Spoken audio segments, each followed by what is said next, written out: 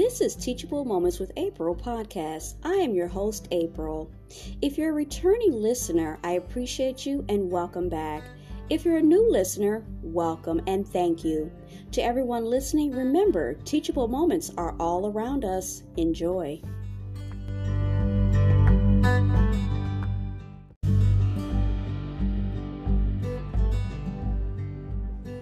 This is Wellness Wednesday. Today we're going to look at the church and mental health. We're going to take a look at My Design, Living by Design Ministries. What does the Bible teach us about mental health issues? By Corinne Williams, PhD. So a common question is, does struggling with my mental health mean I have a lack of faith? And should I focus on my spiritual health instead? Now, as a Christian therapist, Corinne Williams hears this question quite a bit. And she expresses that it saddens her heart to be reminded that what the church has taught its people, it also gives them a chance to respond with a powerful truth. It's a truth that more Christians need to hear, and here it is. This is what she says. God is just as concerned with your mental health as He is with your spiritual health. Did you hear that? God is just as concerned with your mental health as He is with your spiritual health. So let's take it to Scripture. At Galatians 6:2 it says, "Carry one another's burdens. In this way you fulfill the law of Christ." Let me say it again. Carry one another's burdens in this way, and you will fulfill the law of Christ. While the church thinks we wouldn't have mental health issues if our spiritual health were strong, God knows that the two aren't exactly interlinked. You can have strong faith and weak mental health, just like you can have a strong faith and you can have a weak physical health. Both can happen as a result of the circumstance of life or just plain biology. While having faith is incredibly helpful in healing them both, a lack of faith does not cause any of them. Mental health is an extremely complex issue, which might be the reason the church doesn't talk about it enough. But the Bible does contain wisdom on the topic. The Bible has a lot to say about our thoughts and our emotions, with insights into how we can deal with them in a way that honors God. There are many verses that speak about mental health issues such as anxiety, depression, and even suicide. There are also several scriptural devotions that offer hope and healing.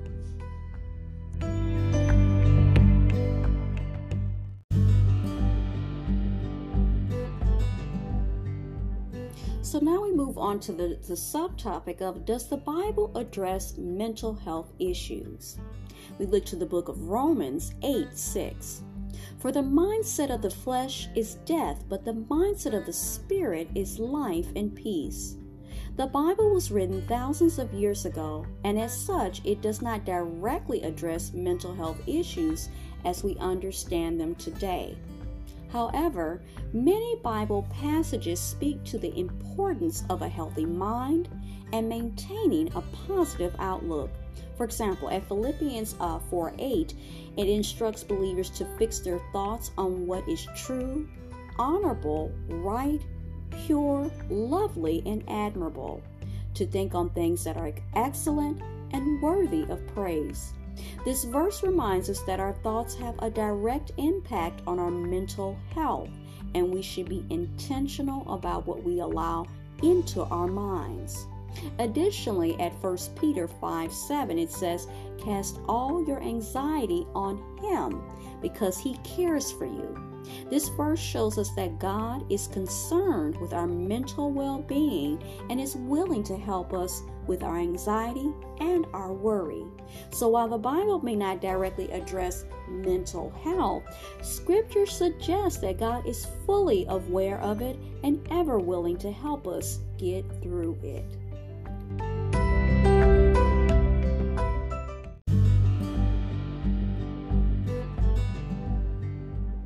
So now we look at the topic or the question, who had mental health issues in the Bible? But before we do that, let's look at Lamentations 3:17. My soul has been deprived of peace. I have forgotten what happiness is. Many people in the Bible likely had mental health issues. Here are two examples of mental health issues and very popular faith-filled Bible characters. We look at Elijah. Elijah was a great man in the Bible who had executed incredible miracles as a prophet of God. He was the one who stood in awe and for all the prophets of God during Christ's transfiguration. Yet still he collapsed under a tree, exhausted and overwhelmed, begging for God to take his life. And we see this account at 1 Kings 19:4. The next person that we look at is David. Known as the man after God's own heart, even David struggled with mental health issues, which we would likely consider depression very easily today. In Psalms 55:4 and 5, he wrote, "My heart shudders within me. Terrors of death sweep over me. Fear and trembling grip me. Horror has overwhelmed me."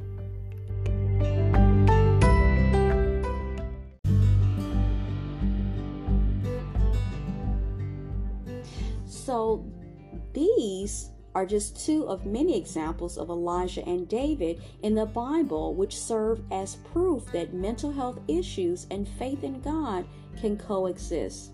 These men loved God and had great faith. Still, they had mental health issues because they were what? Human. Now we're going to turn our attention to the next topic or the next question. How to know if you're struggling with mental health. Before we talk about the 11 signs to know if you're struggling with mental health for sure, we're going to take it to the Bible. We're going to look at Psalms 26:2. Test me, Lord, and try me. Examine my heart and mind. If you aren't sure, okay, and that's the question, I guess another question. If you aren't sure if you're struggling with your mental health, here are 11 signs. Are you ready? Okay, number 1, you're feeling restless and very agitated. Number 2, changes in your appetite or eating habits. Number 3, withdrawing from friends and family. Number 4, living a life inconsistent with your values. Number 5, sleeping too much or not being able to sleep at all.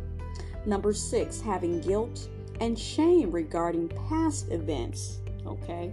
Number 7, feeling down or hopeless more often than not. Number 8, losing interest in activities that you used to enjoy. Number 9, feeling forgetful or having difficulty concentrating. That might be me. Number 10, reliving past events either through daydreams, nightmares, or flashbacks. And number 11, experiencing thoughts of death or suicide. That's a big one.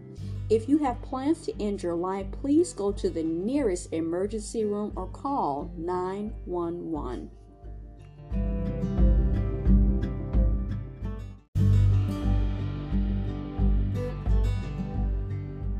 Now in this segment, we're going to talk about tips for taking care of your mental health as a Christian. We're going to look at the book of Colossians 3:2. Set your minds on what is above, not on what is here on the earth. There are many things that we as Christians can do to take care of our mental health. And here are a few tips. Let me look and see how many there is. I think it's 5. Okay, 5 tips. So the first tip, number 1, is spend time with God. And then the scripture to coincide with that is Psalms 63, verses 1 and 2. Whether it is praying regularly, reading your Bible, spending time singing and worship, listening to worship music, or just sitting in the presence of God, the best way you can take care of your mental health is by spending time with God. Makes sense? When we spend time with God, He has a way of bringing peace and calm in the midst of life's chaos. Science has shown that spending time with God helps reduce stress and anxiety, and promotes healing and well-being, and provides strength and guidance in difficult times. Number 2, identify your feelings. The scripture that goes with that is 1 Corinthians 14:33. Even when we feel overwhelmed, we can find peace in God because He gave us all of our feelings for a purpose. It is important to identify your emotions as well as your physical feelings. Take 10 seconds to scan your body from head to toe and just notice your emotional and physical feelings. Are you pleased? Are you sad, furious, afraid, or feeling something else entirely? Is there any tension or discomfort in your body? Once you have identified your feelings, you can begin working through them. Number 3, dissect your automatic thoughts and feelings. 2 Corinthians 10:5. Our first reaction may be to push them away or try to ignore them. However, if we take a step back and study our thoughts and feelings, we may find a beneficial message inside them. Our thoughts and emotions are frequently attempting to communicate with us. They could be warning us of a prospective danger or assisting us in remembering a previous wrong. We may be able to better comprehend ourselves and the world around us if we learn to listen to our thoughts and emotions. Choose to investigate your thoughts as thoroughly as possible to prevent the unpleasant consequences of ineffective thinking. Number 4, spend time with supportive people. 1 Thessalonians 5:11. Spending time with supportive people is important for your mental health. These people can provide a listening ear and offer helpful advice and be a shoulder to cry on. Supportive people can be found in your family, friends, church, or they can even be your co-workers. It is important to find people who make you feel comfortable and safe. These people will help you through tough times and be there to celebrate your victories. If you feel lonely or down, reach out to your support network. Spend time with these people and let them help you improve your mental health. Number 5, seek professional help. Mental health problems can be debilitating, okay? But with the right help, you can start to feel better. There are many qualified Christian counselors and therapists that can help you through your struggles to find hope and healing. You do not need to suffer in silence. Find a Christian therapist near you by either searching online or speaking to your pastor or a trusted friend for a referral. Seeking a professional really can make the difference. Now, another piece of this is your journey to better mental health. We're going to turn our attention to the book of Romans 12:2. Do not be conformed to this age, but be transformed by the renewing of your mind, so that you may discern what is good, pleasing, and perfect, and the perfect will of God. As you begin your journey to better mental health, know that the Bible contains verses that can help you deal with mental health issues. It will help you to begin the healing process by providing hope, direction, and comfort. Remember, God doesn't want you to conceal your brokenness, and we're all broken. We all have some level of brokenness. And if someone says they're not really being honest, okay, with you or themselves. I think being dishonest with themselves is most important, in my opinion. He wants you to come clean. He wants you to seek His help and the help of other Christians. Go to Him in prayer, and He will give you the wisdom and the strength to take the next step.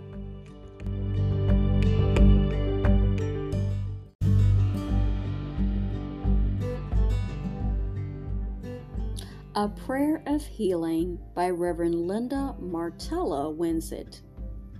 Dear Heavenly Father, with a rich, deep breath in and out, I turn my gaze inward to the light of divine life in the heart of me. From this perspective, I glimpse a truth I need to know. You are God, and therefore I am the vitality and flow and fullness of life. Every health concern, relationship issue, or prosperity challenge heals now in my present moment, an awareness of wholeness, harmony, and abundance. I realize divine life as a strengthening force in which I can thrive. Every cell of my body responds with renewed vigor.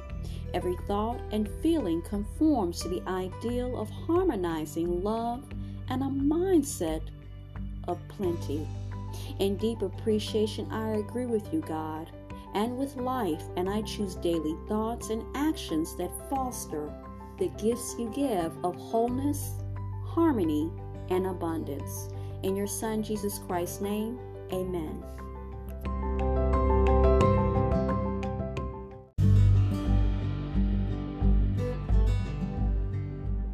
You were just listening to Teachable Moments with April podcast. I hope you enjoyed today's episode.